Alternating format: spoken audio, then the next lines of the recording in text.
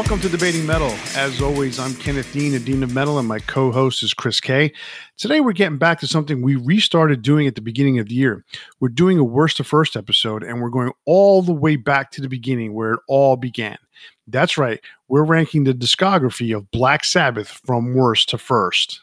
Metal pioneers Black Sabbath have an astonishing 19 albums, 9 with original vocalist Ozzy Osbourne, 3 with Ronnie James Dio, 5 with Tony Martin, and 1 each with Ian Gillan and Glenn Hughes respectively.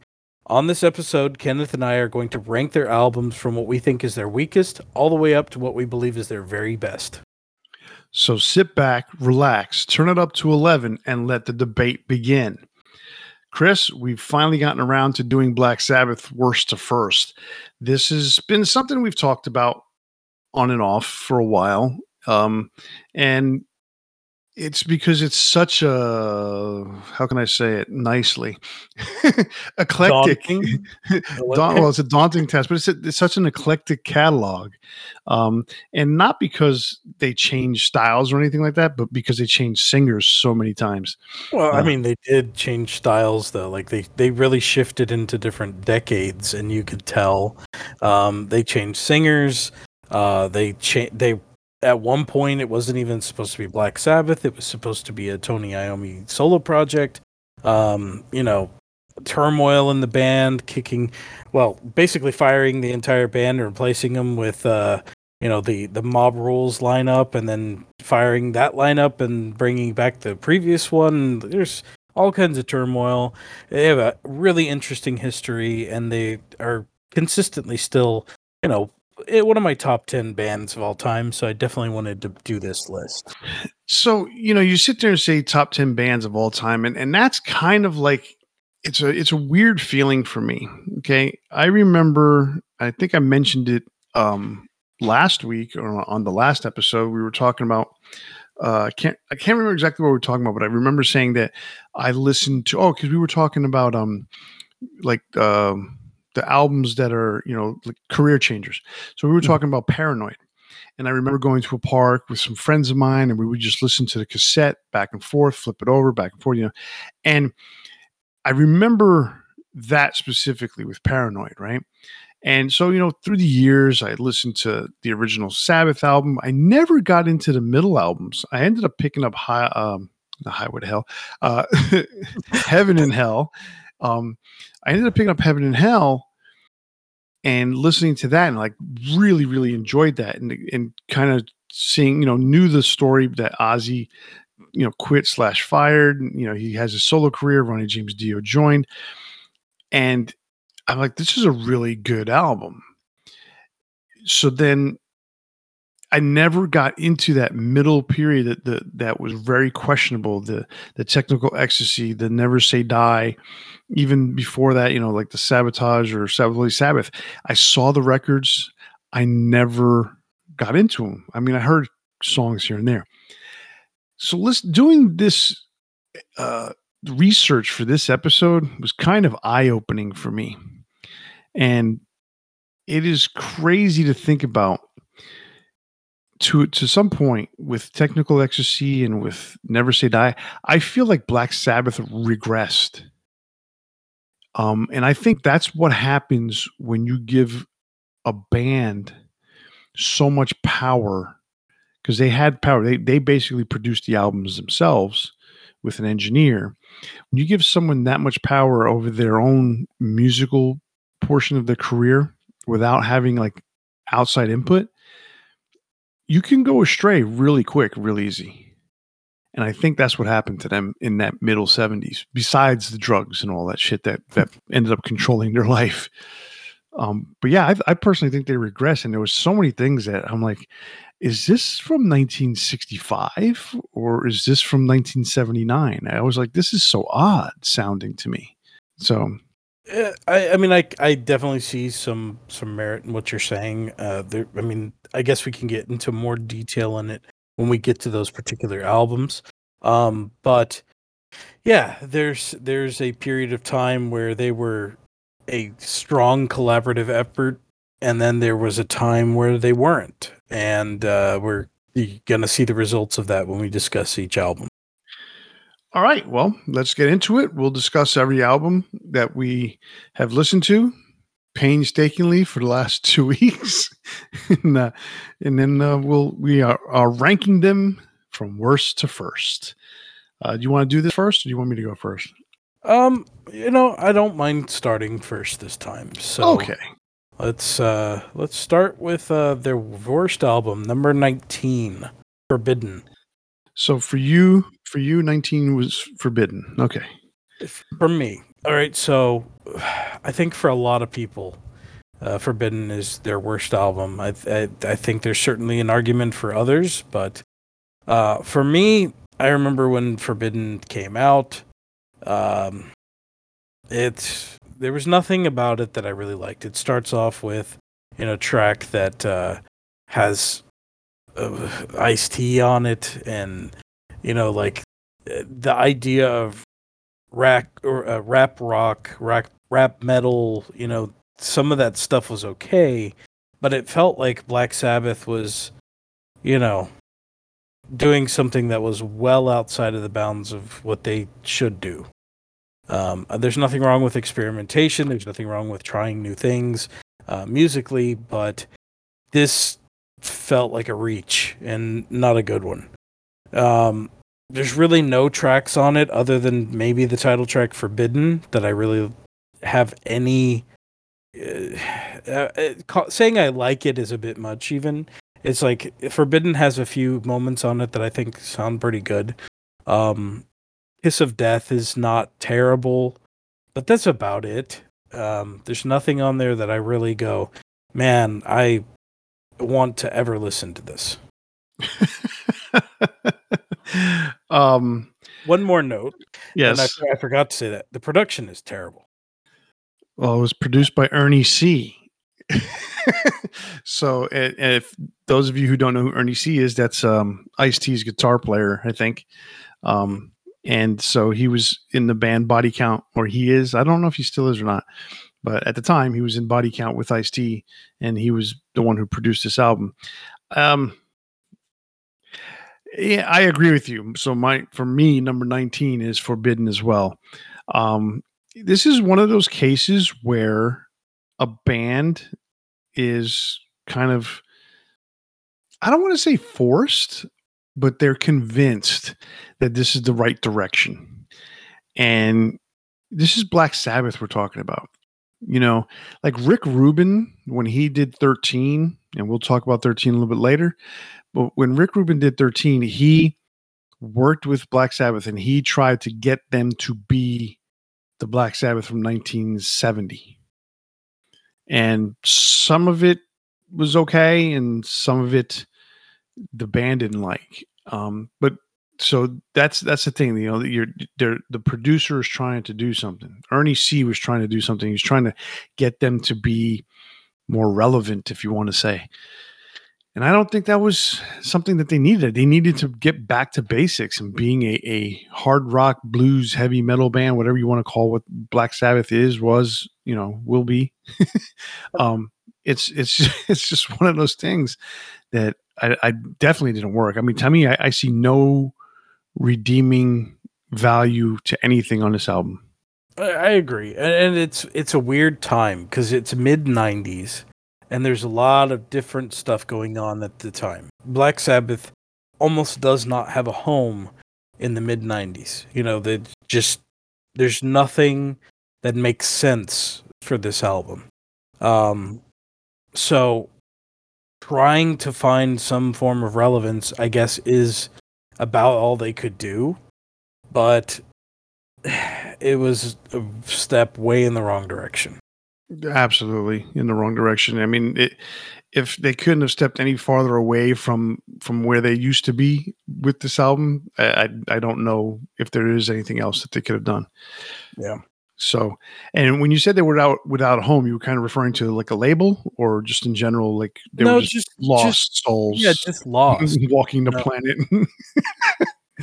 Uh, But at the same time, oh, go ahead. no, I was going to say at the same time, when you made that reference, the first thing I thought about was, a label home. And they had been dropped by Warner Brothers. They had been dropped by, I forgot who uh, who else they were with at one point, but IRS Records released this. They gave them the opportunity, and I'm like, oof, it's not no bueno.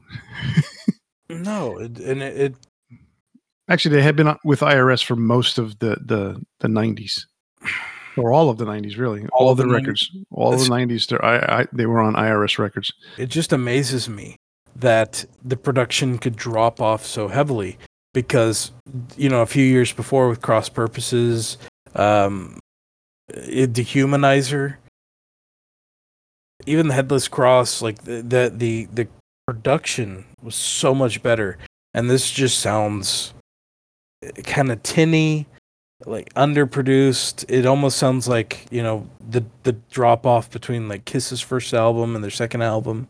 Mm-hmm. So Right. there's not much to say about Forbidden that's positive, and then so it's probably better to move on. Let's move on to number 18. All right, for me, number 18 is Cross Purposes. So this is the album that came out before Forbidden, and this is basically another album of, it's a Tony Martin vocal album, and to me, it doesn't really do anything. I mean, there are a couple of songs that are decent on this album, but for the most part, it's a lot of just not very heavy stuff. And I'm not trying to say like light stuff, it's not Black Sabbath, and that's the reason why I kind of like was turned off by it. See, that argument I don't necessarily agree with because saying it's not Black Sabbath, because you have to think about where Black Sabbath was at all this time, and I guess it was maybe easier if you were following them to understand how they got this far away from where they started. Because I mean, it's really Tony Iommi, right? He's the only one that was consistently with the band for its entire existence. Black Sabbath is essentially his band. So you could say like, oh well, the Aussie version is the only one that matters. You could say the DL version is the only one that matters. If you're any fan out there, but the fact is they have very distinct incarnations with different singers, but there is an evolution that followed through, and when you put them in order, you have it.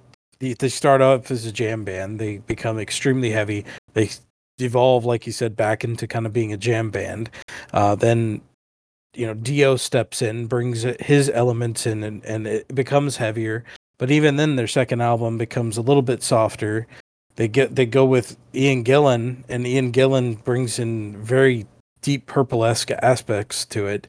Then it becomes a solo band essentially that they are forced to carry the Black Sabbath name, and then bring in Tony Martin, and you feel that evolution because even then the album was written for Ray Gillan and not for Tony Martin initially, and then they fired him and brought in Tony Martin to sing his parts, so you get more of a styled album that was written for Ray Gillan. So there's so many things like to say this isn't Black Sabbath. Black Sabbath has never been consistent. So, to say like at any given time, like even with their specific singers that have multiple albums, there's no consistency. It's the closest you would get would be the Aussie era. I mean, I get what you're saying when in that regards, because there's so many different things going on, and we're going to mention a lot more about their changes when we get to those specific albums where those changes were made. But I just think what happens is, yes, this is, you can classify this as, heavy metal, as you can classify this as hard blues rock, whatever you want to call that. Mm-hmm. And this particular album, Cross Purposes, this is actually had Geezer Butler playing bass on it. So you got half of the original Black Sabbath on this, and you've got Jeff Nichols, which he'd been with the band for a long time, right? Yeah. He'd been with the band, and Bobby Rondinelli is a drummer who has been around for a while and everybody kind of knows who he is. Um, and then Tony Martin, obviously everybody knows, or Tony was comfortable with Tony Martin as a singer and brought him back because this is an album that came out after Dehumanizer. And so they had reunited the Mob Rules era of Black Sabbath and did Dehumanizer, did a tour, and it went south again. And so now, they bring Tony Martin back. It's just, to me, it's an aimless album, if I put it that way. And there's it it's one of those. It almost feels like it's all leftover filler shit. And to me, there's no direction, and there's no real Black Sabbath to it. I didn't like it. Okay. Well, I guess I will talk about cross purposes a bit later, because my number 18 is 13. I'm not a big fan of this album whatsoever. I picked it up day one when it came out. It drones on. It's trying to recapture the stuff they did in their earliest years, especially with the original Black Sabbath album, but instead it just comes off as tired, bored. The lyrics are uninspired. Ozzy has no enthusiasm behind his vocals whatsoever. Everything is doom and gloom. It's very homogenous all the way through. Like, you could listen to it, and it's sometimes hard to tell one song from another. It's really very close to forbidden as far as quality for me. It's just, production is much better. I like Ozzy's voice better than I like Tony Martin. I can find maybe two songs that I find any value in on this one. It's Live Forever and Dear Father. I'm not a big fan of God is Dead. I know people like that one, but I just think this is a really crappy album. Now, my 13 for me is a little bit higher up on the rank. I agree with you in some of the aspects as far as it's not a very good album, but if you're going to tell me that, obviously you think Cross Purposes is better, or you think, other albums are better than this one. Mm-hmm. My personal point is I disagree with that, only because there's it's more along the lines of what they're trying to try to be. To me, it was almost like they're forced to do this album because they reunited, and they want to put out a tour. They want to do this, so they want to tour on something. They didn't have to, and Yeah, they should have not done the album. right. But of course, they got convinced by Rick Rubin. Oh, we could do this and the other, whatever. Rick Rubin's had success reinvigorating certain bands. He's done it. They couldn't even keep Bill Ward on board. Like, Well, that's strictly money. They didn't want to split it four ways, and I kind of agree with them. They were going to play him like a rented mule, essentially, you mean you literally. agree with him for not? Yeah, I agree with Bill with not signing the No, I contract. agree with. I thought you were saying you agreed with Black Sabbath for not wanting to pay No, Bill. I was like, no, oh no, my. no, no, no, no. It should have No, been four equal ways if it they should have been wanted. 4 equal ways. They should have tried to work together. Like, money got involved, and it ruined the album. Like It, I want to know it, what kind of deal they're trying to give him. Like there's three of them. So what would they're giving 30, 30, 30, and then 10? Really? Or was Ozzy saying, I deserve 50 and the rest of you guys can split the other 50? I mean, I don't know. No one knows the truth about that. But but it seems awfully odd that Geezer was in there. So to me, it was split three ways, and they were trying to give Bill just a hired hand, $50,000 a night or whatever. I and the don't thing know. is, Bill is integral to their early sound, and not having him there, it was a problem to me too. Like, it's just not a good album. So for me, there's a couple of songs that I do like. But again, I'm going to talk about it a little bit later. But the production was one thing that I felt was pretty decent on this. But we'll get more into it when we get to me talking about 13. All right. Okay. So, what is your number 17? My number 17 is Seventh Star. I don't think it's a bad album per se. It's an oddity in their catalog for sure because it's not supposed to be a Black Sabbath album. I think on the album itself, Glenn Hughes sounds great. Um, there's a few songs like "In for the Kill." I think is a really cool opener. There's some really a lot softer stuff later on. Even the bonus tracks I think are pretty good. There's some bluesy stuff. I do like the song "Danger Zone" to some degree, but it's if you're gonna say one of the albums is not a Black Sabbath album, it's this one, and there's a reason why. It's not supposed to be. Right. They And I get that. But I kind of evaluated it by like what I think I enjoy the most as far as, the particular tracks. I basically I made a list and I said, these are the songs that really stand out to me. And then I said, these are the songs that I also enjoy when I listen to the album. And I kind of evaluated them that way.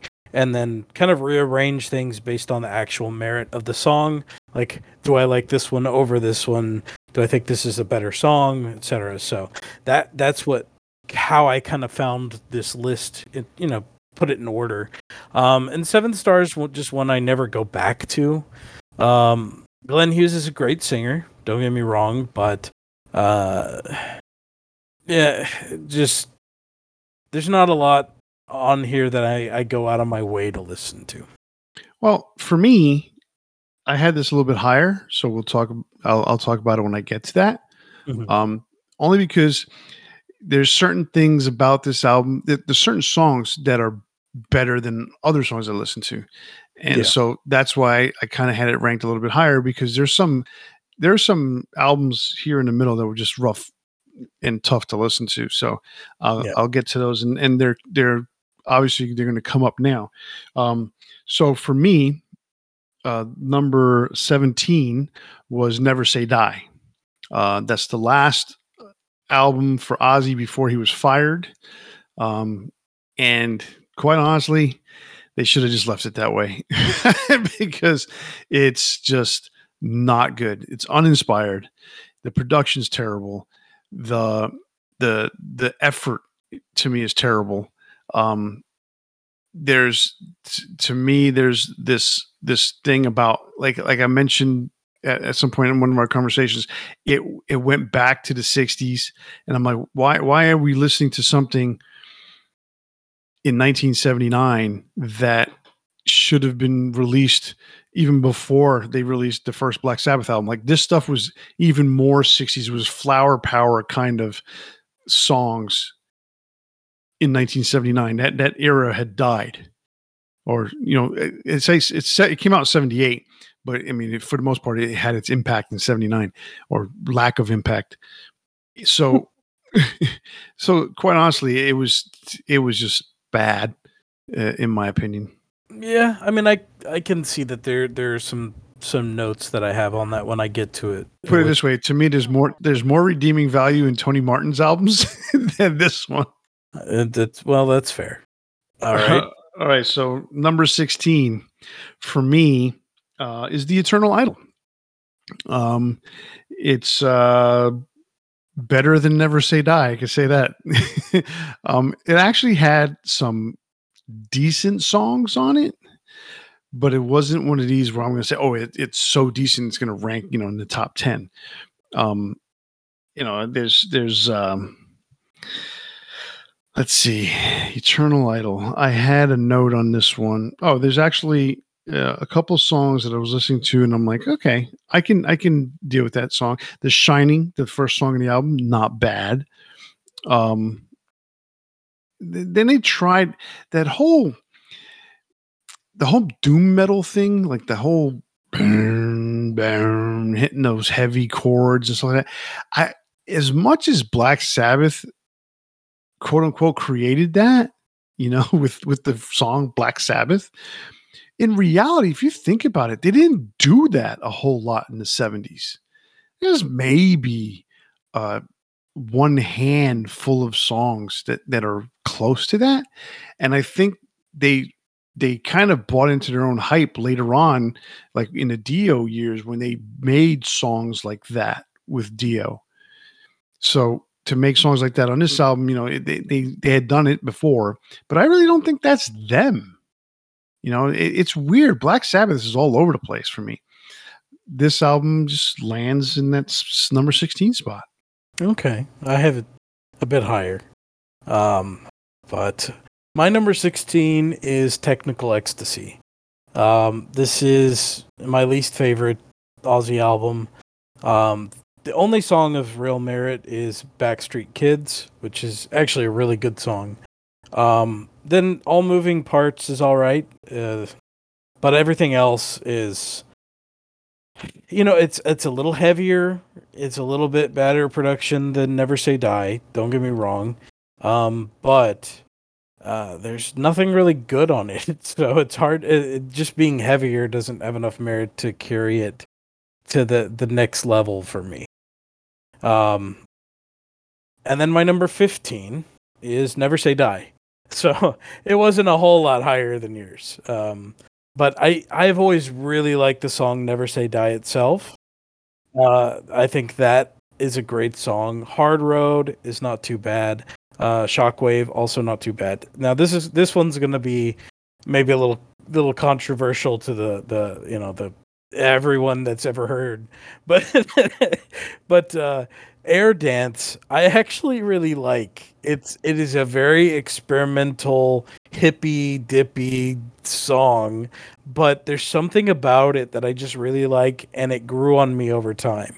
And then I ironically like Johnny Blade because it's such a bad song. What the hell's wrong with you? It's okay. I hated it like for the first 10 years I heard it, right? But then that Johnny Blade, like where he goes Johnny Blade, it's so bad. It's like watching a train wreck of a movie, and you like you're enjoying it because it's awful. That's the way I feel about that song. So I ironically like Johnny Blade. I don't think it's a good song. Don't get me wrong. It's a terrible song. Exactly, and it's funny. So I get your point on it, and the fact that you put them both pretty close together, obviously tells you a lot about how you feel about the albums, but two, how the albums are themselves. I mean, I had it, I have Technical Ecstasy a little bit higher. yeah, Never Say Die just was to me was just so bad. It was just like, the thing is, so you've only given these like a week or so of listening to some of these albums, dude, where you may have heard them before, but like I went through years of listening to even the worst albums. So like these are, I didn't have to listen to anything to do this list, because Black Sabbath is a band that I was like really obsessed with them for a long time. Their history was just so interesting to me, like just having 78 members of a band, you know. well, they lost me after Born Again. I was really into Born Again, Yeah. but they literally lost me after that, and then I kind of got back into a little bit when Dio came back in the band, for Dehumanizer, but it's. I mean, I painstakingly listened to this album on the way home yesterday, and I just wanted to drive off the road at sometimes. It's like, okay, dude, Johnny Blade's terrible. Never Say Die is really good. Is a really good song. I love, and I actually like the version Ozzy did on "Speak of the Devil." It's really killer version. Like he introduced it. This is the last song I ever wrote in Black Sabbath. I want to see that for real, because I don't think you wrote anything on this song, but that's just me. Not like his Not like Bark at the Moon. Bark at the Moon. his magnum opus of songwriting. He wrote every single thing, every single note. What an incredible guy. Dude, at 14 years old, I even knew that was bullshit. So I rank Technical Ecstasy higher. There's actually some redeeming riffs on Technical Ecstasy. Never Say Die. I mean, Johnny Blade, I just want to fucking shoot my radio. Junior's Eyes, I was like, oh, apparently Zach did a really good version of it and showed it to Ozzy, and Ozzy liked it. And I'm like, whatever. It's just, yeah. And there was some hippie shit in the second half. I'm like, no, no, this is not my thing. And that's part of the reason why I was saying that Black Sabbath is so weird in that regard. Like, everyone holds them in such high reverence, right? And that's great. But guess what? To me, the reverence that they are held in is based on two periods of time.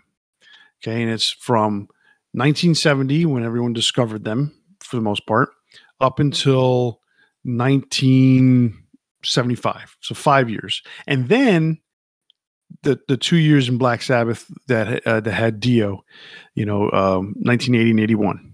I mean, it's not a whole lot different with other bands like Kiss. There are people that love their entire catalog, but there's some that are stuck in like the first 6 albums. Oh no, don't get me wrong. Yeah, the totally. And then there's some people like Chris Jericho who love the '80s. Yeah, They're exactly. that's fine. But Go to a YouTube comment section on a Tony Martin album. It's amazing how much people love that era of the band. Because to me, I always was like, this is the worst era. I'm not a big fan of his. And a lot of the stuff did grow on me as time went on. But like, I wasn't immediately drawn to that era. But there are some diehards that love that era of the band. that's crazy. All right. Well, I Well, mean, to each I their own. oh, of course. You know what? Let them be. More power to them. That's not me. My number 15 was the Headless Cross. I know you and I had talked about the Headless Cross, and you talked about how that's probably the best Tony Martin album. And quite honestly, I disagree. There's two that are. Oh, actually, no, just one that I think is better. Which is funny because you completely disagree with that assessment, but that's okay. We can agree to disagree and still like each other. I don't like you anymore. No, But Headless Cross just didn't do it for me.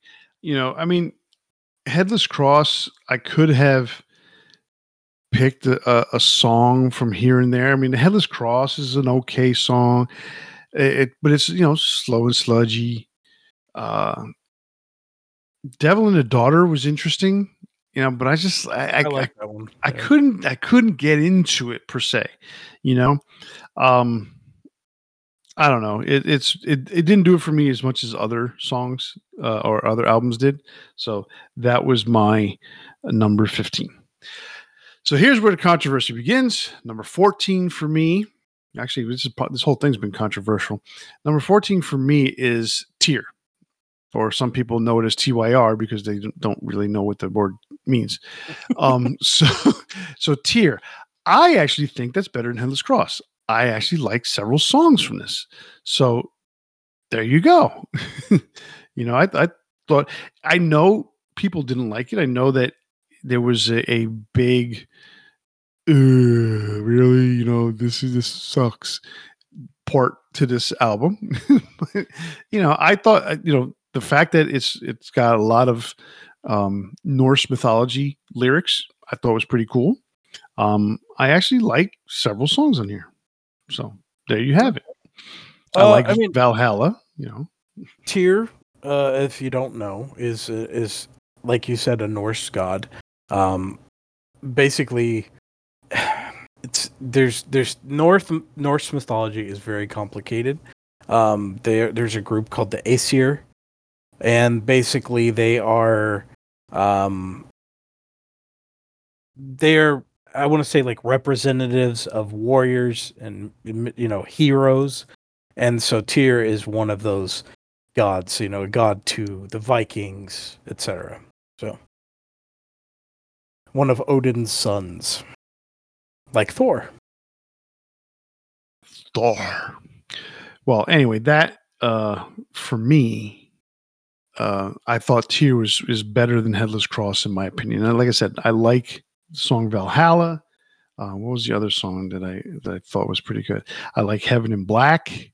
And then there's some cool riffs on here that I said, oh, these could have been better, but they were still cool riffs. It's kind of like there's they could have done better with some of the songs. They didn't, and but They could have done better, but they didn't. they didn't. But it to me it was better than some of the other stuff that I was listening to. What's your number 14? So this is our second crossover, which is mine is also Tear. Um, I like this album. I don't really have a lot of problems with it. I think for the most part, it's pretty entertaining. Anno Mundi, the opening track, I think is really cool. Technically, there's a opener before that, right? Like a instrumental that leads into it. Yeah, it's built into the song. Yeah. Then the Lawmakers, a really cool song, Heaven in Black. I think it's a really underrated album, and a big part of it is that availability was not there. This one was one of the hardest ones for me to find when I originally collected all of Black Sabbath's discography. I think I ended up having to buy it on eBay at one point. But it's one that I think deserves a second chance from a lot of people. It's not the best. Obviously, we're both ranking it at number 14, but there's some good stuff here. Okay, yeah, I think so. I definitely think so.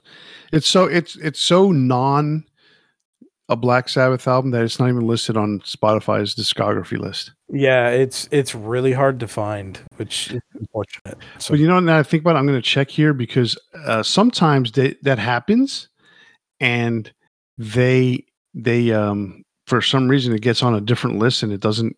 like No, they don't have it listed in the correct. Yeah, that yeah, I've seen that many times. And no, that's not the case. It's just not there. it's so funny because I use YouTube Music, and there's so many things that are hidden within their catalog that you have to find. Like you wouldn't know they were there, even if you type in the name of it. It takes a little bit of searching. So I don't think that's the case with this one at all. It may be locked up due to whoever owns the album, but yeah. So moving on to my number 13. I've got Born Again. I do like this album, don't get me wrong. It's another kind of oddity in their catalog because they brought in Ian Gillan after some drunken negotiations, and neither party really was happy with it. They did a full tour. As soon as the tour was done, Ian pieced out. But they did make some great songs here. Trashed is awesome. Zero the Hero to me is an iconic track. I remember the first time I heard it was on a greatest hits collection. I think it was the best of Black Sabbath. And I was like, Ozzy sounds weird. Like, what what is this? But it wasn't Ozzy, obviously. But I was also like a 7-year-old kid. So I do like Hotline, Digital Bitch, but they're so like oddities in this catalog. It's hard for me to really put it above other stuff that I usually end up going back to listen to more than Born Again. Yeah, I can see that point, but for me, Born Again is a little bit higher. So for me, number 13 is Seventh Star. And so here's what I have to say about Seventh Star. It's got some good songs on it. They're not the best songs in a Black Sabbath mode kind of album. Mm-hmm. So this was supposed to be Tony's solo album, and basically what he did was put together a Deep Purple / Rainbow / White Snake / every hard rock blues band that came out of England in the late 70s and 80s, and that's what this album is. This is so far not a Black Sabbath album, and that's because we know that Tony was supposed to put out a solo album, but they forced him to put it under the Black Sabbath name. But these songs are not bad if they're standalone something else other than Black Sabbath. But they're under the Black Sabbath moniker, so you kind of have to accept that. Yeah, it is what it is. I mean, I've heard countless stories about bands that are forced to put out. I mean, I was just watching the documentary, episode from Metal School. It's a great YouTube channel if you haven't checked them out. But the Candlemass was forced to release, I think, like two times albums as Candlemass, even though it was originally supposed to be solo projects from their bass guitarist. So, we've seen this from bands time and time again where they're forced to use the moniker. But that doesn't take anything away from the album itself. Like it is still a really good album. I ended up picking up Tony Iommi's. I guess that he released it under Iommi, but that he did two albums, Fused with Glenn Hughes, and then he did a. I guess it was recording sessions that they ended up releasing called the DEP sessions. You can find both of those. They should be available. But if you do end up liking Seventh Star, I would also check those out as well. Yeah, I actually have Iommi, that first one. I'm looking The at DEP sessions. no, the other one. Fused. Yeah. Fused came actually after, so I think that was the last one they did together. All right, so I'm going to look that up. But the thing about Seventh Star, what I don't like, and this is the thing that pisses me off about record labels, is a record label should have an understanding and listen to the music and say, well, this doesn't sound anything like Black Sabbath. This sounds like Whitesnake, or this sounds like Deep Purple, or this sounds like Rainbow, because that's exactly what it sounded like. You're under the supposition that record labels have integrity. Well, no, I'm under the supposition that there's a guy that's listening to it and says, well, fuck, this is not Black Sabbath. We can't put this out. This is not what fans are expecting. It's not about integrity. It's about fucking record sales, and that's what they should be about, right? Well, that's what they were trying to do by using the Black Sabbath name. They were hoping that people like if you threw Metallica, if it just said Metallica, right, and it was just Kirk, and people there's still a lot of people that are not diehard fans that would not know. They would go like, "Oh shit, a new Metallica album," and then they listen to it. They'd be like, "This sounds weird." Yeah, I mean, I get that. I don't know. It's just so. I mean, it's proven. It's been proven, especially then. Now it might be harder in the internet. Nowadays, age, but think about it. This was what 19. This is 86. Oh, it's my guess 86. Yeah, January 86. I nailed it. No, it's just, to me, record companies are supposed to look out for themselves. They're only about the dollar. And yeah, you're using the Black Sabbath name. There's only one original member of Black Sabbath left. Yeah, great. Use the name all you want. Put out a greatest hits. Do something else. Put out a live album. But keep in mind, this was also Warner Brothers. Everything up to that point, I believe, was on Vertigo. So Warner Brothers going, oh shit, let's release a Black Sabbath album. Well, Vertigo was in Europe, and Warner Brothers was the United States. So they work with each other. Sometimes they don't. It was just messed up. Yeah. All right. So, okay. Seventh Star was mine. So then my next one, number 12 for me, is going to be Technical Ecstasy. And we kind of already discussed it. It was just one of these things. It was a throwback kind of album. They were trying to reinvigorate their career.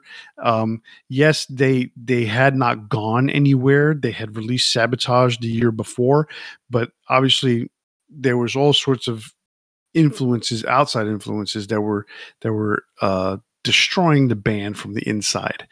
And Technical Ecstasy is just a mindless, to me, exercise in trying to be Black Sabbath.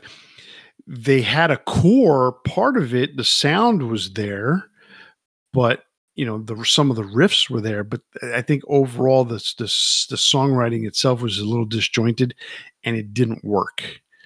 That's my thing. I mean, if I wanted to listen to the Beatles, and I would pick up a Beatles album, I don't have to hear Bill Ward, who's never sang a song for Black Sabbath before, all of a sudden decide he wants to sing, It's All Right.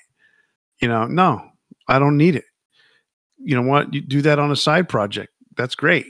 But this is Black Sabbath, baby. This is 1976. I don't need to hear something that sounds like it came out in 1966. Although much better than Never Say Die, because Never Say Die was just even worse. So, but you disagreed. You had it much lower, but that's my opinion on it. What do you have? I mean, Go on. Sorry. so part of what was, you know, problematic about Technical Ecstasy is the band was kind of exhausted following, like, they had a bunch of legal battles, with Sabotage. There was a bunch of stuff going on. I guess we could get into a little more detail when Sabotage comes around, but um, they were not in a good state of mind, and they were having already issues with Ozzy Osbourne. So the band was putting out an album when they were not a united front, when they were having issues with each other. And that's never a good state to be in unless you're Fleetwood Mac. So, it didn't necessarily work. And there's a reason why the album is what it is. Exactly. So what is your number 12? My number 12 is Headless Cross. I do really like this album. I think it's got some great songs on it, like Headless Cross and Devil and the Daughter, Kill in the Spirit World. I think there's a couple other Tony Martin albums that I like better, but this is one that I think was a kind of a good starting point for that that era of the band. Obviously, technically the starting point is Eternal Idol, but so those songs weren't written for Tony Martin. Those songs, as we know, were written for Ray Gillen. And there is a edition of the album that's come out since that has the demos with Ray Gillen. So they sound so much better. Okay, no, you like it better than the Tony I Martin? I listened to the Ray Gillen version, and there's a charisma that his voice has that it takes those songs to a different level. It's not a great album overall, but we're going back and talking about an album that we already mentioned, but it's not a great Well, I'm gonna get to more of it right. later. So It's not a great album overall, but Ray Gillen's version of the album is, to me, is much better. But unfortunately, they had their issues with Ray, But man, I just the way he sang them. I mean, Tony couldn't touch Ray Gillen with a 10-foot pole when it came to style of vocals and being a singer. Ray's an amazing singer. so I'm gonna keep my opinion on that for now. But I will say, well, let's just say that demo is definitely worth listening to. If you're gonna pick up any version of the album, make sure to pick up the deluxe version that has 2 discs and has both versions of that album. But back to Headless Cross. Again, this is kind of a starting point for this era of the band in a way, because this is the first one that Tony Martin wrote, the lyrics for. So I think he reworked some of the lyrics on Eternal Idol. But I think Headless Cross is really good. So, but the next one I'm going to mention, I think, is just a little better, and maybe it's just my personal opinion on there. But my number 11 is Cross Purposes. So I think you had this at 18.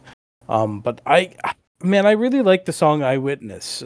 Like that one really caught my attention right off the bat. I think some of the lyrics are a little cheesy, but also what's not cheesy about the 80s and metal and early 90s and metal, like I'm fine with that. Cross of Thorns is a pretty heavy song. I really like that one.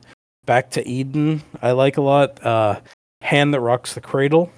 So there's just a couple more songs that I think are a little bit stronger than Headless Cross, and I tend to like it more. I think that's probably not going to be the overwhelming opinion, but I think Cross Purposes just had a little bit more of an effect on me. I could totally understand that. I mean, it's just, to me, there are some good riffs on it. Again, same thing. It's just really good riffs, but the songs weren't that good. It's like you can have a million riffs, as proven by Metallica doing certain songs, but if they don't go well together and they don't play well with the lyrics and you don't construct the song properly, you don't go anywhere with the song. So I think in the latter half of the album, that's definitely the case. I think it's stronger in the first half, but I've also been listening to this album since it came out. So right, there's certain things. I mean, you grow up with certain things that at the time you're like, oh, this is pretty cool because. And I'm not trying to say this is your case. And like for me, all I knew from 1977 to 1980 was Kiss. That's it. But yeah, so people would sit, like they would see me sitting on the front of my house in the porch and listening to music, and I'm listening to my own Kiss tapes, and they were like, "Hey man, you got any Priest?" No, and they didn't ask for me because Maiden didn't exist at the time. So I'm trying to think who else. Some people would ask for Sabbath, and I'm like, you got the Star Wars soundtrack. that's not that heavy. Um, so all I knew was Kiss until things changed in 1980. But the same thing for you. You were into, you had basically dove into the Black Sabbath, so you were gonna like just about anything that Sabbath put out. So as you Not forbidden. you still had a few years to go on this one. Actually, no, it was 1 year. The next year. But my point being is when you listen to these albums over and over again, you never forget them. No matter how, you heard them when you were young, you will never forget the album, and it will always have a place in your heart. So that's just the kind of uh, the impact that has at that age, and so it won't ever change. Like that will always rank high for you because of at the time period at which you absorbed it. Yeah, to some degree, that's going to be true. I still think the riffs are pretty good. So, um, yeah, to each their own again. Right. All right. So for me, number 11 is 13. Yeah, don't ask me how that works. Okay. 11 is 13. Um, I had to put it, I felt that I had to put it where I put it because I felt no matter what, the fact that it was an Ozzy album still was better than some of the other albums like that came out, you know, before it. Hmm. I like Live Forever. God is Dead is an okay song. Um, what I noticed, I actually listened to it again today when I was at work. What I did notice about the album is, like you said earlier, the doom and gloom. It starts off with, "Is this the end, or is this the beginning, or the beginning of the end?" It's, dude, we all know this is the last thing you guys are going to put out.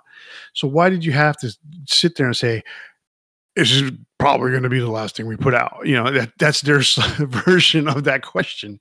It doesn't make any sense. It was very, the, you were right. Ozzy sounds tired. He's just kind of like going through the motions.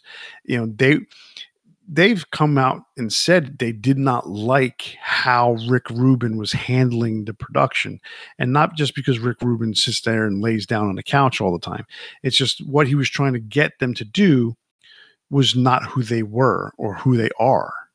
That's who they were in 1970. It's not who they are at the time in that album came out in 2013. So that 10 years ago already. Wow. So they had, Tony, Ozzy, Geezer had all moved way past where they used to be. So they didn't really enjoy the process of making that album, and it shows. It shows up in the performance. All I can say, Yeah, the performance. Brad Wilk had a badass drumming performance. I'll tell you that. that's about it. And he's not even a member of the band. Exactly. So All right, so we're getting into the top 10 now. So 10 for me, Dehumanizer. That is the return of Ronnie James Dio. This is his second stint with the band. Album came out in 1992. big hit on that one was the um, song "Time Machine" that was part of the Wayne's World soundtrack. There's two different versions. The U.S. version of this album actually includes both versions. So the Wayne's World version is a bonus track. I like TV Crimes. I like Computer God. Um, there's that heaviness that Dio brought to it, but at the same time there was a little bit of that speed that he brought with songs like TV Crimes and Time Machine. So this is also my number 10. All right. So it's our third crossover. Yeah, this is a super heavy album. There's a lot to like about it. There's a lot of things I think people don't like about it, but for me, I remember when this came out, very happy that Dio being in the band. You know what? I would have heard, obviously for me, I would have heard the Wayne's World soundtrack first because I owned it first. So the Time Machine version on there, I like a lot better. I guess I'm glad it's available on the US release, being a bonus track, because I think it's a superior cut of it. However, the version that's on the main album fits more in line with the production of the main album. TV Crimes, like you said, awesome song. Master of Insanity, that's a super heavy song, really cool. After All the Dead, that one's great. Computer God's a great opener. Yeah, I like it a lot, and it's a reunion of the Mob Rules era, which I think a lot of people really love. So I think if this was a tough one because I guess I thought it was going to end up a little higher because of the impact it had on me and it being a Dio album, but it sits at number 10. It sits at number 10 is right. And it's not that it's a bad album. There are other good albums that are better than this one. Superior albums, yeah. All right, so what do you have for number 9? My number 9 is going to piss off some people, and I'm okay with that. My number 9 is Mob Rules. I always thought it would end up higher than it did, but I really thought about this, and I put a lot of work into choosing this list. Turn Up the Night, amazing song. Love it. Great opener. The Mob Rules, one of the best Sabbath songs there ever was, in my opinion. But for me, those are the two songs on the album that I really like. I think Voodoo is really good. It's a fun song. Sign of the Southern Cross, it's one that I think is a quality song, but there's something about it that's always just a little too slow for me, and I end up like kind of getting bored with it. But like Country Girl. What else is on the album? Slipping Away is a good song. It's all right. It's Over and Over is boring. Falling Off the Edge of the World is kind of boring to me.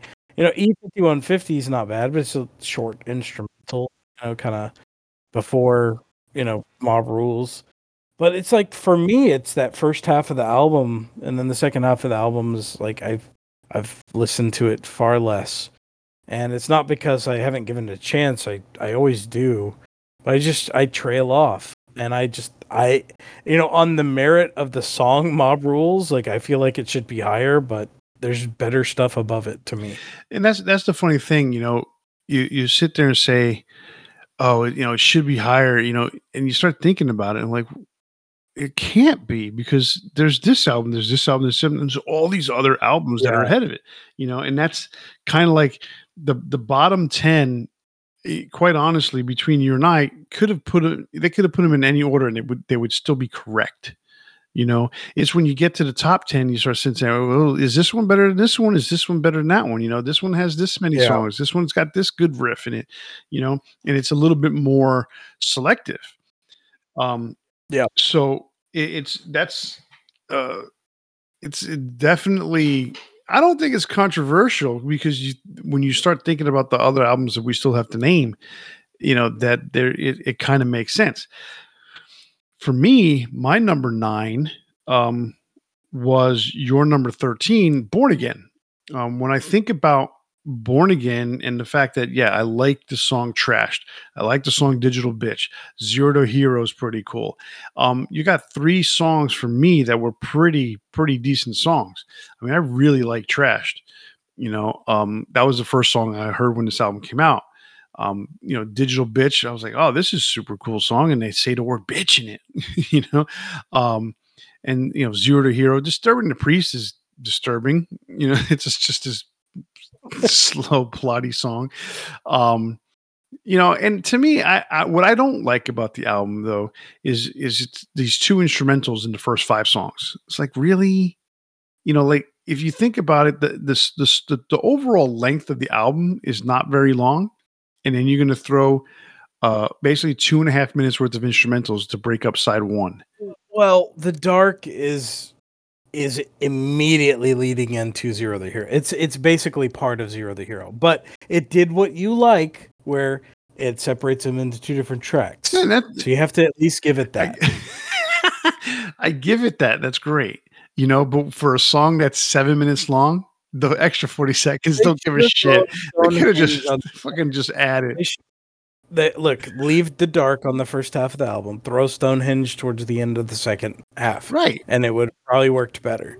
But putting it as the second track following Trashed, kind of weird. Yeah, I think if they had put, I guess they put Digital Bitch so that they can open up side two, but in reality, you're talking about it was going to be hard to put in based on the song lengths and what they were trying, what records tried to do. They tried to split the times, evenly. It is what it is. I think we're just lucky this album even exists because the circumstances are pretty crazy. Like they got drunk, they're like, yeah, let's do an album together.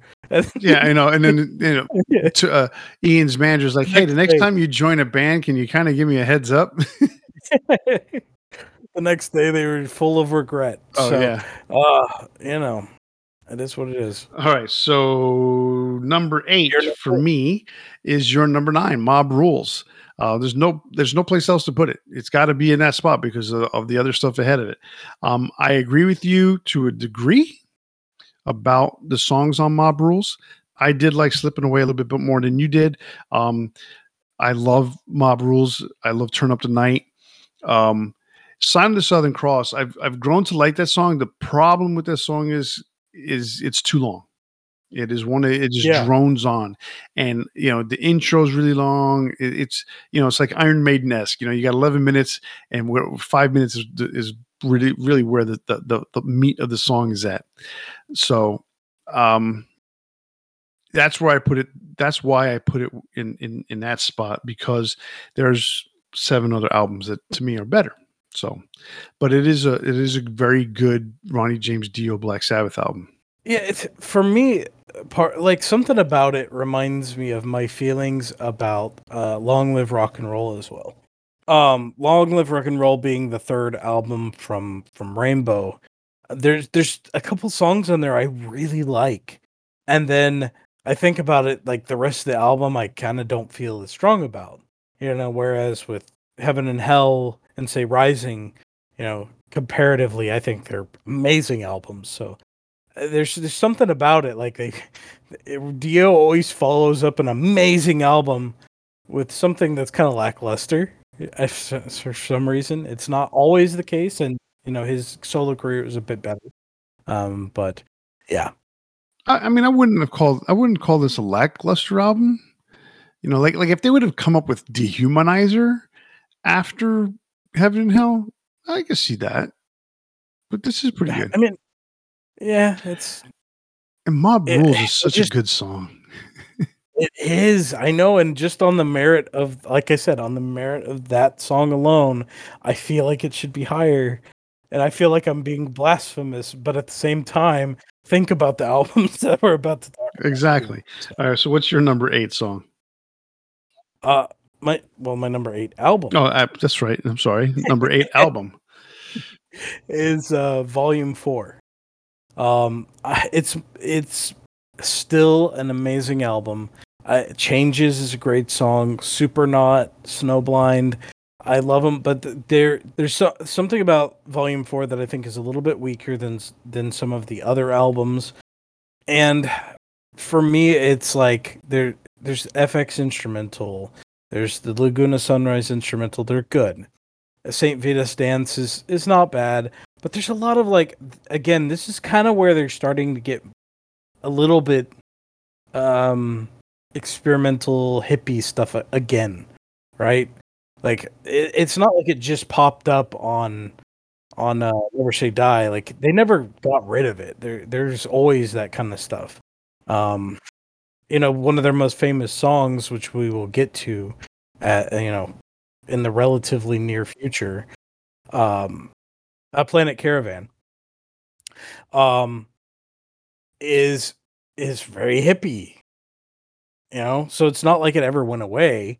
It's just this has a little bit more of it than I like on some of the other albums, I would say. So your number 8, Volume 4. My number 7 is Volume 4.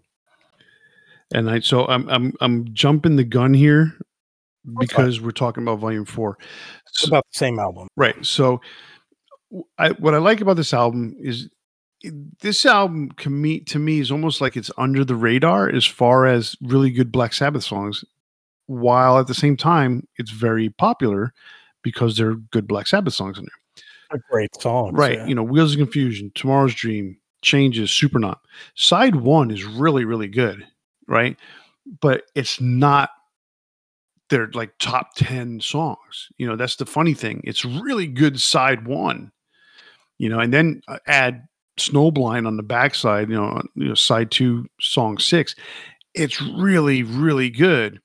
So, but for some reason, other albums are more famous, more popular, better songs in some cases, but it's so hard to beat that group of songs together. Like it's really good group of songs. And yes, I agree with you. Yeah, the whole thing about their old school style of writing, the 60s stuff never went away. But it's different with this because Black Sabbath, like for instance, they go from Wheels of Confusion, Tomorrow's Dream, they go to Changes. That's something that's happened on every Ozzy album. That kind of, I don't want to call it a conflict, that kind of contrast, excuse me. Mm-hmm. Right? The variety. Exactly. And there's nothing wrong with that at all. Okay. They established that pattern. So it's fine to stay with that pattern. But you can't sit there and say, oh, Changes or even Planet Caravan are as flower power as the Beatles song that fucking Bill Ward sang. Okay. It's like that's a completely different song. These songs, you kind of almost expect it because now you're 4 albums into Black Sabbath and you're like, oh, this is the kind of thing that they do. So you're like, okay, I get it. This is Black Sabbath. When they did it on Technical Ecstasy and Never Say Die, it was not the same vibe at all. So that's why I put this one at number 7 for me. So what's your number 7 song album? My number 7 is gonna get me tarred and feathered. So my number 7 is Eternal Idol. I know there's a big fan base for this album. It was one that it took me a while to really get into, being the first Tony Martin album, and it was so jarring to me. Like his voice really took a long time for me to appreciate. But I really like a lot of the songs on here: The Shining, Hard Life to Love, Glory Ride, Born to Lose, Lost Forever. And then I even appreciated the album even more once I finally heard the Ray Gillen version of it. It was available as a bootleg for a long time, and then officially released later on with better quality. And what I like about it is there's a lot of passion in the writing, and I think Tony was inspired when he wrote a lot of the riffs on here. There's some amazing guitar work, and I think the band feels very cohesive. And unfortunately, Ray was having some trouble with learning the lyrics of the song. Um, it just wasn't meshing, and you can tell that the songs were written for him, like his style. And so it's unfortunate that there's this kind of disconnect there in some element. But I think Tony came in and he did a really good job, like Tony Martin, that is. And for me, this is an album that I end up listening to some of the songs on a semi regular basis. I feel like it's got some bluesy elements that, like, say, Ray Gillen would later do with Badlands. And so I think there is some cool stuff there that is probably a bit overlooked. And I like this album, so I had to put it up a bit higher. And I know a lot of people aren't going to agree with me, but you gotta go be honest about what you appreciate. Like, if you are a fan of something, don't ever be afraid to say it. Just remember, when you walk in after I get to work tomorrow, you might want to watch out. I mean, look, you like what you like, and no one's gonna. Well, maybe I will. No one's gonna stop you from liking it like that. But you're wrong. It's bottom line is, Hey, you put 13 at number 11, so come 13 on. was still an eternal idol. I mean, I get it. Every Hard to disagree. well, if Eternal Idol would have come out with Ray Gillen's on vocals, it's a different album. I mean, you may disagree with me, but to me, like I mentioned it to you before, Tony Martin. Well, I think Ray did a better job. It's just it wasn't working. No, of course, And that's just the reality of the situation. So I'm glad that there's that alternate version. And like I said, I started to appreciate the album more because I heard the version with Ray Gillen on vocals. I mean, Ray Gillen's version to me is better. He has a style on his voice. There's just like I said, a charisma that just oozes from his voice that, some of those same lyrics or some of the same choruses just sound better coming out of his mouth. I mentioned to you prior to recording today that Tony Martin has this Dio-esque sound quality to his voice. Not the same, but there's a roughness that is more similar to Dio than not. Where in Ray Gillen, for his voice and his pitch, is a little closer, and there's no comparison. A little closer in pitch to Ozzy. And I think that's where there was some comfortability for Tony, and in terms of music. And then obviously it was Bob Daisley and Jeff Nichols who wrote the lyrics for Ray Gillen. So and Bob Daisley being someone who's worked with Ozzy, so it's there's that connection there. And like I said, not to say that Ray Gillen is anything close to Ozzy in terms of vocalist, because quite honestly, I think Ray's a better singer than Ozzy. Ozzy is really Now who's getting tarred and feathered? No, because there's a difference. Ozzy's Ozzy. He has his very, very unique style that is extremely hard to duplicate and come across as genuine. Where as a legit singer, I think Ray's a better singer. There's a difference. I don't know how to really put it in any other way than that. So, so we did 7. We did Eternal Idol, Volume 4. Okay, so number 6. So we'll go back to me again. My number 6 is Sabbath, Bloody Sabbath. We're getting to that point where we're getting to that narrow scope of albums of influence from this band. And Sabbath, Bloody Sabbath, the song, amazing song. Okay. Sabracadabra, very interesting song. Say it that way. I've grown to like Killing Yourself to Live a lot more in recent years, especially after hearing Chris Cornell sing it. Really, really cool version that he does. Fluff I could have dealt without, quite honestly. it's just a transition, it's and Black exactly Sabbath it's fluff. Yeah, exactly, and that goes along with the Planet Caravans and the changes. That is that they've established that, so that's okay. you know. Um, and I put this down to the point where it's at number 6 because the other classic albums to me are better than this one. I gotcha. Um, so my number 6 is Sabotage. Um, Sabotage has some awesome stuff. Hole in the Sky, Symptom of the Universe. That riff on Symptom of the Universe alone puts this as a top 10 album. The Writ, Am I Going Insane? Or a lot of people just know it as Am I Going Insane? I think that was the name of the radio edit.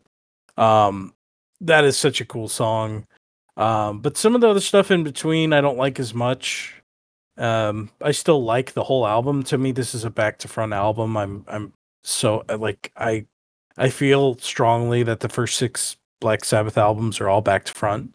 But they're front to back. I don't want to sing back to front. You listen to it backwards for some reason. Um, Yeah. yeah, you get the backwards messages. So let me say that again. Don't delete this, but they're front to back albums. But regardless, I really do feel that way about the first 6 albums. But there's some that I feel like have more songs that I will consistently just go out of my way to listen to. Now, there are many times where I'll just put on all 6 albums back to back to back, and they're not very long, so it's not hard to get through. But this Sabotage is amazing.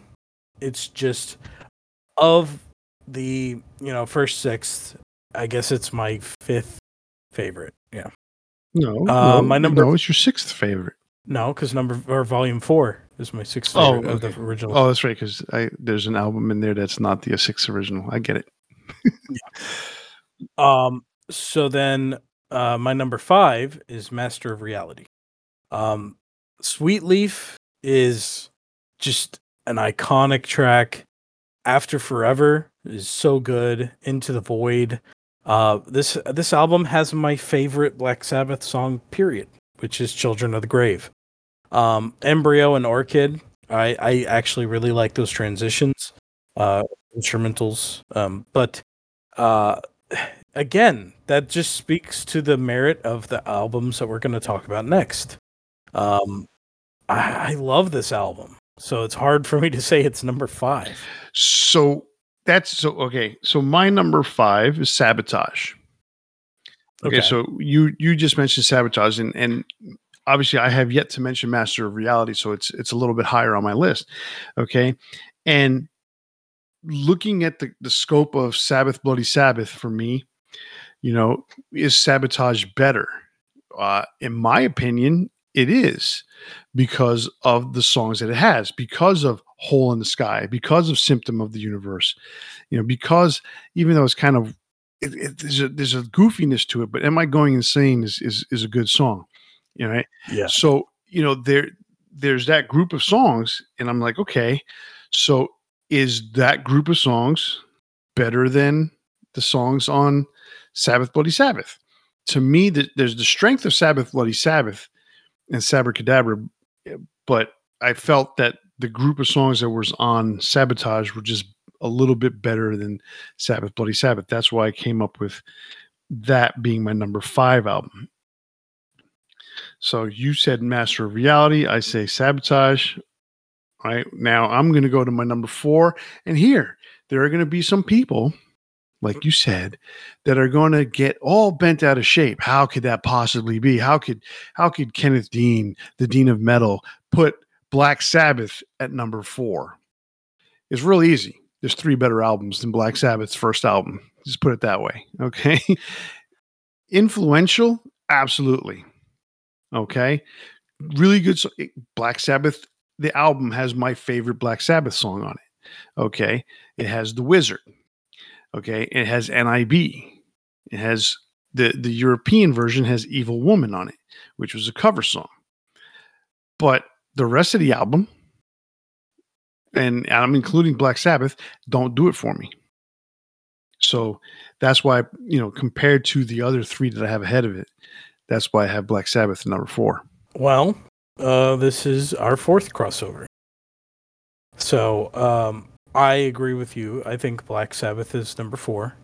I do like the title track. I know you don't. The Wizard is a great track. Um, NIV, or basically, which leads into NIV. That's an awesome bass solo. And then it goes into NIV, which is just amazing riff. Um, One of those iconic tracks. I remember the first time I heard it, I was like, what am I listening to? This is so dark. This is crazy, you know? And I just loved it. Wicked World is another good one on there. And I guess a lot of people would probably know it as a bonus track, unless you're in Europe, where Evil Woman, Don't You Play Your Games With Me. It's a cover, but it's on there, and it's a great song. So I'm a big fan of this album, but I do like 3 other albums more. Aha. So my number 3, I think you had as number 6, and that was Sabbath, Bloody Sabbath. Now this is the first Ozzy album that I owned, and I really love this album. Again, this is a front to back album for me. Sabbath, Bloody Sabbath, National Acrobat, Sabracadabra, Killing Yourself to Live, and Spiral Architect. I absolutely love everything in between. It's good and it fits on the album. Even Fluff, I do like as kind of a transition piece. And to me, like the merit of the songs, put it a little bit above others. And I like the kind of experimentation they did. Like there is some very different stuff, some kind of jazzy and bluesy stuff on here that they didn't do on other albums too. So that kind of sets it apart for me. So it's a little bit of a step above, but again, it's to some degree negligible. I mean, all these albums are amazing at this point. So for my number 3, I had already said Black Sabbath was 6. Well, my number 3 is Master of Reality. For the very same reasons that you said it was number 5 for you.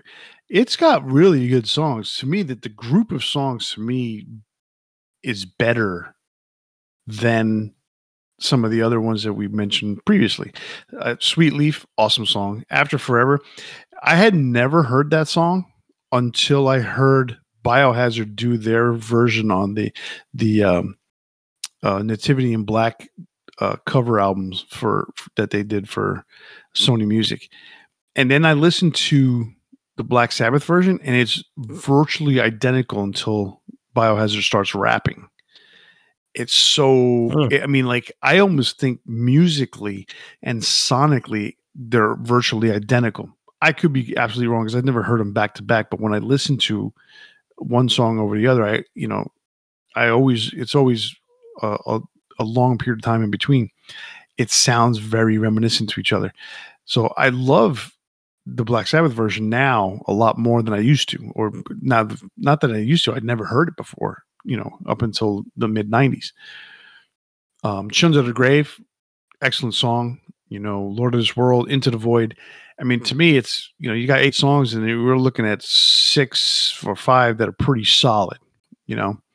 And the other ones are nothing to sneeze at either. Even the instrumentals are interesting. So that was my number 3. All right, so what's your number 2? My number two is Heaven and Hell. The first Ronnie James Dio album. For me, this album is a front to back, just like you said, for some of the other albums. Side A, and we say side A because of cassettes, because of vinyl and stuff like that. Side A is hard to compete against those first 4 songs: Neon Nights, Children of the Sea, Lady Evil, Heaven and Hell. Then you flip it over and you got Wishing Well and Die Young. It just continues. This is a really, really, really good album. I'm not big on Walk Away, but Lonely Is the Word is a pretty cool song. So still, if I'm going to listen to this album, I'm not skipping Walk Away. So these 8 songs are outstanding. So this is my number 2 album. It's also my number 2. Neon Nights, amazing opener. Children of the Sea, iconic. That's the first one that Black Sabbath wrote with Ronnie James Dio. Lady Evil, I think, is great. Heaven and Hell, just absolutely iconic song. Wishing Well was one of those that it really just kind of captivated me for a while. Like the guitar work on there alone is just amazing. Die Young is one of those songs that it just comes into my head every once in a while and just stays there. Like I will just find myself humming it every once in a while. Walk Away, I think, is probably the weakest song on the album. Lonely is the Word is it's not bad. So for the most part, yes, this is a front to back album. But like six or track six, Die Young, it could have ended on and been like perfect, But regardless, I love this album, and it is by far one of my favorite Ronnie James Dio albums. Like even anything he did otherwise, this is up there for me. Possibly my favorite album he ever did. Well, that leaves us with number one, and obviously it's a consensus. We've matched up again with Paranoid. With Paranoid, yes. Uh, for me, Paranoid, there's no question. This is, and we talked about it in the last episode. This is a career-defining album for Black Sabbath. They changed considerably, but yet stayed the same kind of thing. It's just that weird thing. They established their heaviness on this album. They had it with the Wizard, obviously the Doomy, Black Sabbath, NIB, but War Pigs opens this album and it doesn't relent from that point. Paranoid. Yes, it slows down with Planet Caravan, but damn, it picks up again with Iron Man, and even Iron Man, as slow as it is, speeds up at the end. Then Electric Funeral, Hand of Doom. I mean, shit, Rat Salad's an instrumental. That's probably the weakest song on the album. But it's still really good. Yeah, exactly. And then Fairies Wear Boots. Come on. This album's, for Black Sabbath, is virtually perfect. Rat Salad is one of those, like, when I think about metal instrumentals, I don't think about it because I don't think of it as a metal instrumental. It's a rock, jazzy song, right? Mm-hmm. But it's so good. It is really good. And like every song on here from beginning to end is a banger, like, period. All 8 tracks. And there's some that have become so just and I hate to use the word again, but iconic, like Iron Man. I mean, who does not know Iron Man? Paranoid, that riff, the whole song is basically one riff, but it's such a good one. It doesn't matter. War Pigs, just absolutely amazing song. I think that's a generational song. It will never get old. War Pigs has crossed over to the pop lexicon. Mm-hmm. The average person now knows War Pigs, probably more so than Paranoid. Not more so than Iron Man, because Iron Man just kind of that broke into the pop lexicon a long time ago. But War Pigs, Mm-hmm. more recently, it is crossed over, and so many people know it. And then there was I can't remember who it was. I saw the other day, some rap artist did a version of this of War Pigs, killer version. And I'm like, wow, this is really good. He didn't rap it. He actually, because the lyrics lend itself to that. It was perfect for him. So, I mean, Tesla's done cover. Obviously, Zach Wild's done his cover. Faith No More, Cake did a cover. Sacred Reich, T-Pain did one. Like, if you like, I think that's rap. I did that. I think that's that I think that's the one that was T-Pain. Yeah. Yeah, there's so many covers of it because it is such amazing, like just an amazing song. I mean, even the stuff that, like, think about Electric Funeral and the influence that would have on Kirk Hammett with his wah wah. Mm-hmm. I'm kidding, but no, just the techniques that were established here were the archetype of what really would become metal. Like, I think Black Sabbath is where everything started, obviously, but it was still at that point, they were still a 60s band to some degree. And then this hits, and it's just the evolution that I think metal bands would go, this is something I want to do. Or not bands, but musicians, I would say. And so many people cite this as a major influence on them. And it's totally understandable. Like, there's a lot of stuff on Heaven and Hell I like better than this album. But I can't say that there is a more perfect Black Sabbath album than Paranoid. Yeah, absolutely correct. I mean, that's what I said before. You know, you reemphasized everything. It's is exactly right. What you're saying there. It's hard to really say anything else is better than this because I mean maybe a greatest hits. You know, we sold our souls to rock and roll. Their greatest hits album in the '70s is probably better. You know, because it's a greatest hits album. But as a brand new album, it's way hard to compete with this one. And Yeah. to think it only came out, you know, for the most part, a few months later. You know, I mean, it came out in September of 1970, and the first album came out in February.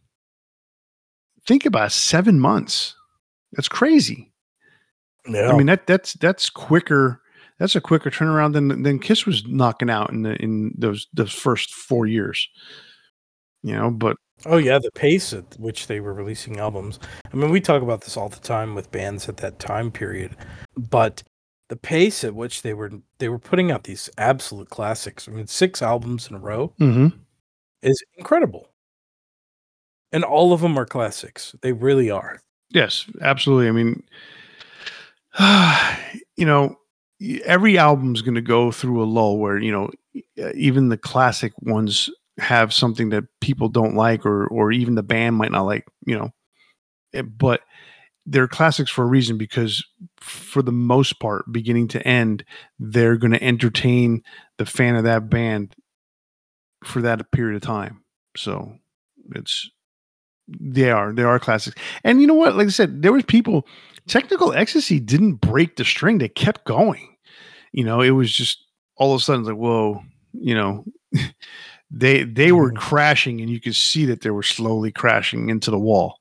You know, and that Technical Ecstasy was the kind of you know, the writing on the wall kind of thing. Is wait a second, we need to reevaluate. And there was a lot of reevaluating that went on, but Yeah. all right, well, that's our Black Sabbath worst to first from both myself and Chris. So now that brings us to another long title for a Big Four. This is the Big Four Black Sabbath non-Ozzy/Dio songs. I've made you go first last week, so I think, right? You're gonna go first this time, regardless. I started the main list. Okay. I yeah, I'm still deciding between 2 songs. So go ahead. All right. Well, I got to say this, and because we were talking about it, this is the only reason. I know we don't typically do this, but I have to mention a fifth song. So this is my honorable mention: "In for the Kill" from Seventh Star.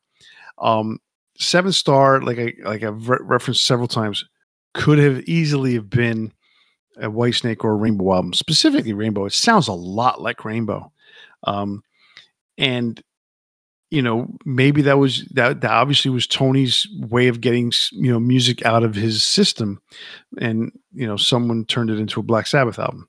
So, In for the Kill. All right, number 4 for me, another song off of Seventh Star. It is the Danger Zone, or Danger Zone.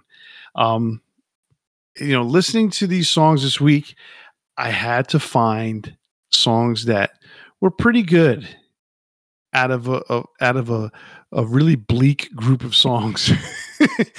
And so Danger Zone made the cut, and that's number 4 for me. Number 3, I did say that I like this album, Tear. So number 3 for me is Heaven in Black off of the Tear album. And I did say that I like this album, so we're back at Tear again. Valhalla's number 2 for me. It's just the lyrics are pretty cool, the song is pretty cool, the riff is pretty cool. I thought this was a pretty cool song. But I could have picked a song off of Born. I could have picked several songs off of Born Again because I thought they were pretty neat. But I was like, you know what? I really need to spread the love on this one. But for number one for me, I had to go to Born Again. Trashed the first song I heard from Ian Gillan and Black Sabbath. It to me still stands out as being the best song of the non Ozzy Dio era. Okay, I mean that's a really good list. I agree. There's an element of choosing is kind of hard out of this crop of songs. um, it'd be more difficult, especially for you, because there's a lot of it you weren't as familiar with, right? So this was kind of hard for me too, in a different way, because I do know the songs a bit better. So my number 4 is Eyewitness. That was one of the first ones that I remember hearing from Tony Martin, and I really liked the riff on it. Like I said, the lyrics sometimes come off as maybe a little cheesy, but I'm totally fine with that. Um, my number 2 is going to be Devil and Daughter, or Devil and the Daughter, um, from Headless Cross. I really like that song. It's very heavy. I think it's probably the best representative off that album. And it was really tough for me because I wanted to kind of throw Headless Cross on there because I really do like that song. But I had to edge it out because it just, you know, I think this list is just maybe a little better. And I don't like the honorable mentions, but I do want to say that I really do like In for the Kill too. I think it's an awesome song. It just doesn't. It never felt like Black Sabbath for me, because No, not it's at all. not really. It felt like Yeah. Rainbow. I mean, Um, if you throw Ronnie James Dio singing on that song, that's a Rainbow song. possibly, yeah, or Joe Lynn Turner, Yeah. So my number 2 is Cross of Thorns. That one's off of Cross Purposes as well. That to me is my favorite song off that album. It's very like the emotion behind it is very strong. I really like the lyrics. There is the main chorus that I really like on that song too. So I don't know if you gave it much of a listen, but definitely give it another listen. Give it a try. Maybe it'll grow on you a little bit. Like a But my fungus. number, it sticks with you. That's all that matters, right? Um, my number 1 is Zero the Hero. That was my favorite song off of Born Again, and it's just such a cool song. Something about the lyrics. That what's it gonna be? What's it gonna be, brother? Like I don't know. I just think that's really cool. Um, and that the kind of lead in from the dark. Like I said, that was I want to say the only song from that era that appeared on the greatest hits that I had, and that's what threw me off so heavily was that. Let me find that greatest hits. Um, but like it threw me off because Ian's voice is not like Ozzy's, but there are things that he does that are kind of similar and I knew like Ozzy had, by that point, no, I guess he hadn't really gotten back with Black Sabbath. When did he do the shows with where when uh Dio ended up quitting? That was after That was Dehumanizer. yeah, so that would have been later, Yeah, right? because Ozzy had done no more tours. That was the 92, 93 shows. And so Hmm. he had uh, Dio was back with Black Sabbath for 92 for Dehumanizer. And then Ozzy asked Tony to see if Black Sabbath would open up for Ozzy on the final shows. And he said, no. Oh, well, not Tony, but Ronnie James Dio said, hell no. No way in hell. We're not subjugating ourselves to Yeah. So then Rob Halford stepped in. uh let's see. So the greatest hits that I had was called The Best of Black Sabbath. And the only no it only has Heaven and Hell and Turn Up the Night from Dio. That's it. Everything else is Ozzy. And then it has The Dark / Zero the Hero. And I don't even remember it mentioning anybody but Ozzy on there. It says like all songs are written by Tony Geezer, Ozzy, and Bill Ward, except where noted. And then I don't remember seeing anything like in the liner notes, other than it probably did have like their names like somewhere on there. But like that's bull. Like only 3 songs out of 32 made it from any era other than Ozzy, and it's got a Hard Road on there. It's got a Hard Road rather than, I don't know, let's say Neon Nights or Children of the Sea. no, well, Children of the Sea, but like Mob Rules. Come on. Yeah. So anyway, that was not a good representation of Black Sabbath. So it was made by Sanctuary Records. Oh, it was just one of those. Yeah, it was one of those like, hey, we own some shit. Let's put it out. So all right. I had all those songs at some point. I was like, okay, maybe I could pick this song, maybe I can pick that song. But in all honesty, I was kind of like, I got to go with what makes my foot tap, which makes my head bob. So these other ones did it for me. So I get it. That's my big 4. All right. Technically, we probably could have put either Bill Ward song on there too. No, we couldn't. All right. That's our big 4 non-Ozzy Dio Black Sabbath songs, and that brings an end to this wonderful episode of Debating Metal. Remember, you can listen to us every week on your favorite podcast platform, so click like or subscribe so you can just wake up to us waiting for you to click play. Sounds a little creepy. And don't forget you can interact with us on Facebook, Instagram, and Twitter, or you can send us an email to debatingmetal@gmail.com. If you listen to us on YouTube, be sure to leave us a comment and ring that bell to be notified when we post a new episode. And remember to tune in next week when we spark up another exciting metal debate. On behalf of Kenneth and myself, stay safe and always turn it up to 11. See ya.